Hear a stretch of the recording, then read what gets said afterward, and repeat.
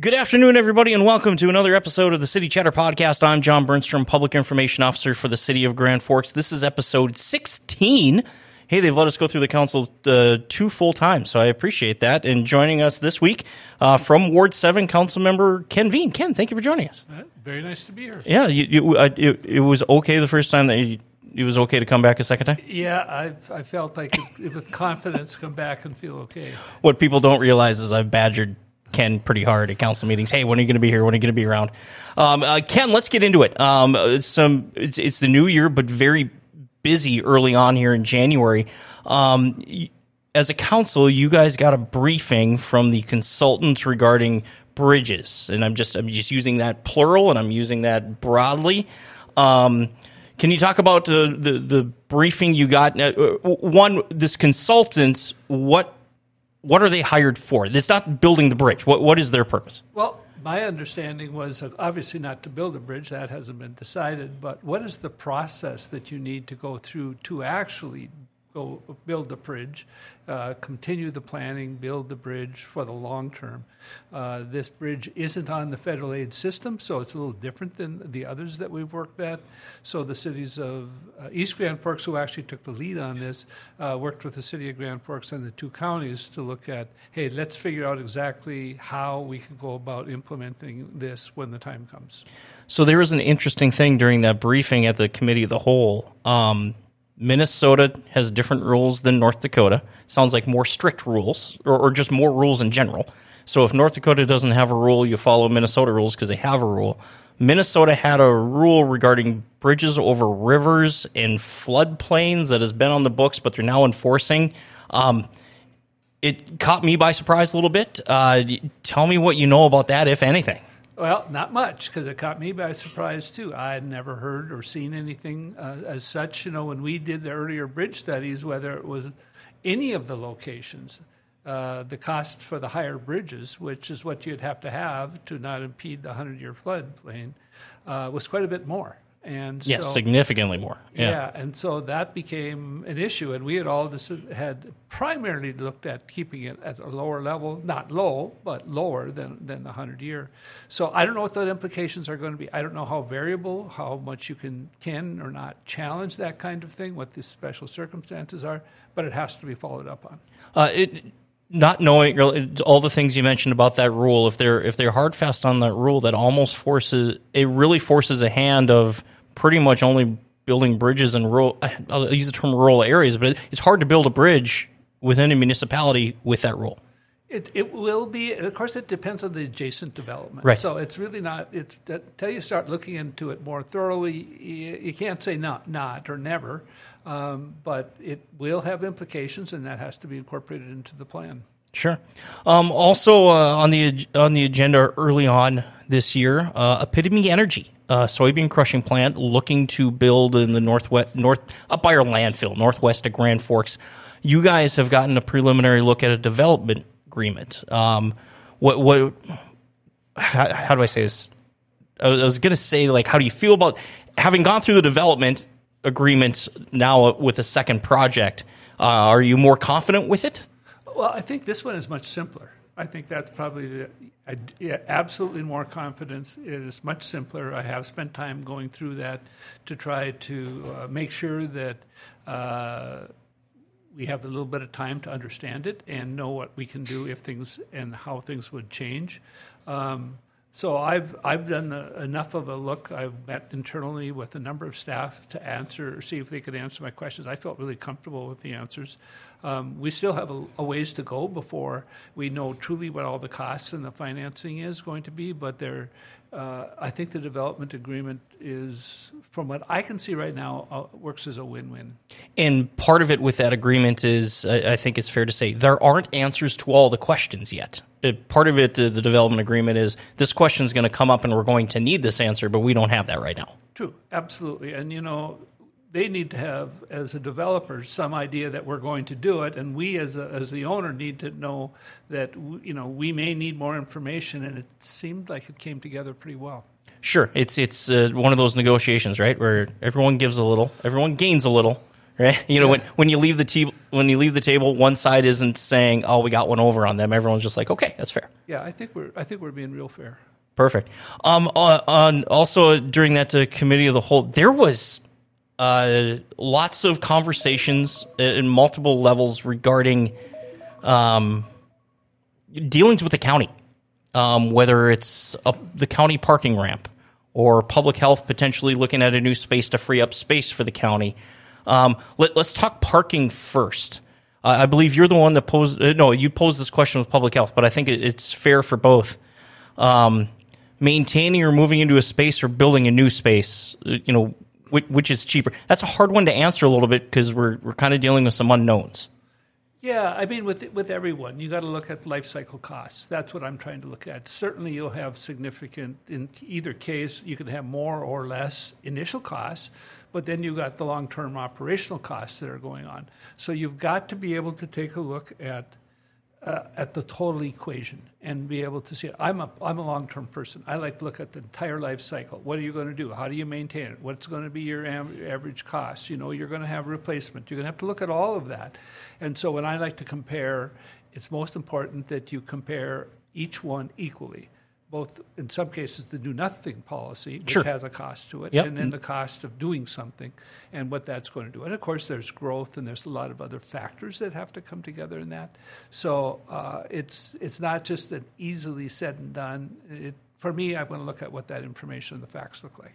I think it's fair to say in both of these situations, whether it's parking with the county or public health, the do-nothing option is not necessarily the free option.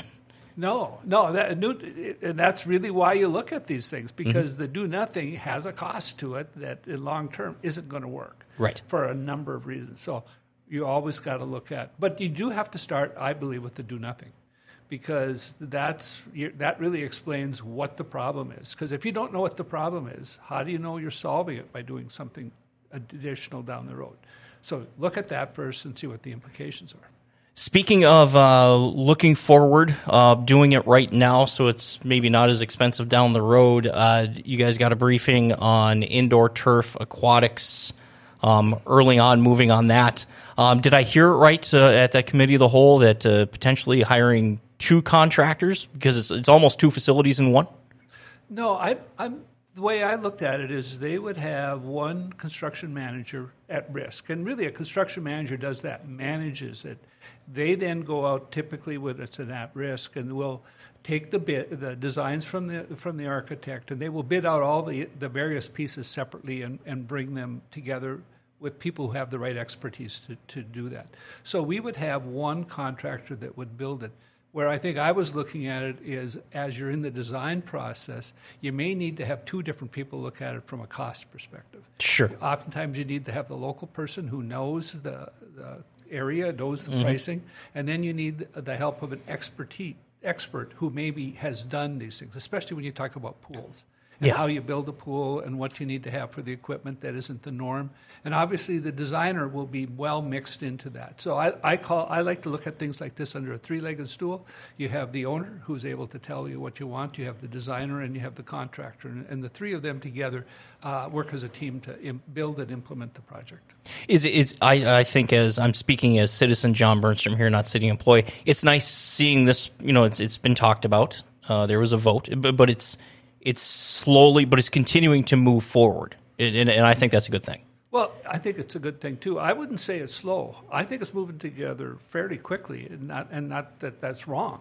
I'm amazed at all the work that's been done to date, all the data, all the planning that's in place, and they're working now about us to understand that plan and implement it so that we can get this done sooner rather than later, especially with the concerns we have with aquatics.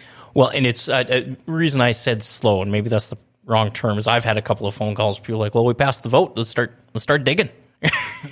I'm like, "Well, let's figure out what this thing looks like first." Yeah, you got to make sure first of all we have the plan right, and then we get in there and start doing concepts and look at the various concepts, because expediting that doesn't actually bring value to you. You've got to make sure you know up front what you're doing. Sure. You also, I would say you maybe have more expertise on this from a city council member standpoint than the average person. You got an update on summer road construction. Yeah, you engineering background and whatnot, and under being a city employee and working, those long-term plans. It looks like 2024 is going to be another busy year.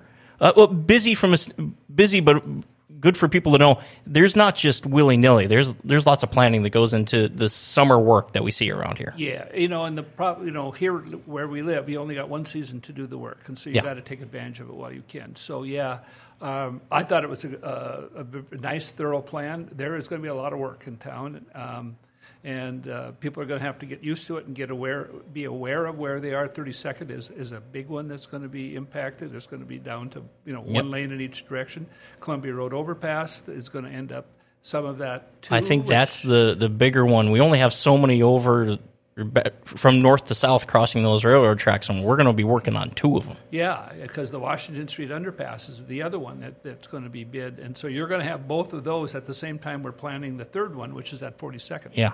So, all of that is going to have some traffic implications, no doubt. We've had a few meetings now, 4 months worth in the new council chambers. How's the new digs doing for you? Oh, they're really great. I really enjoy that. I think it's been well designed. I was worried about levels of security. I think that's been addressed significantly, and just the layout is an easier way to interact with other council members and the public.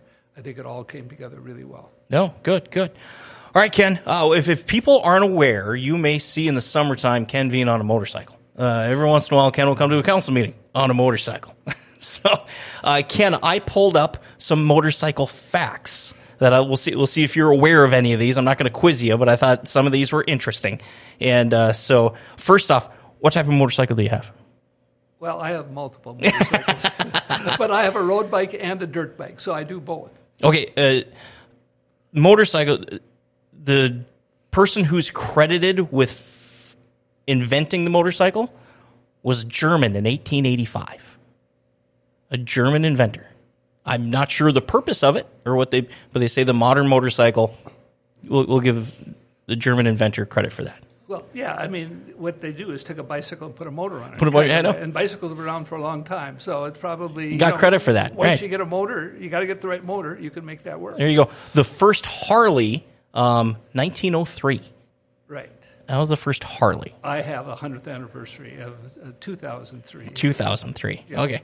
Now, I'm not sure if you're one you'd see on the highway going too fast or not, but the known to be the fastest motorcycle. Now, I don't think this is one you can go just buy in a parking lot. I think this was custom made. Was a Dodge Tomahawk. It was a 10-cylinder going 350 miles an hour.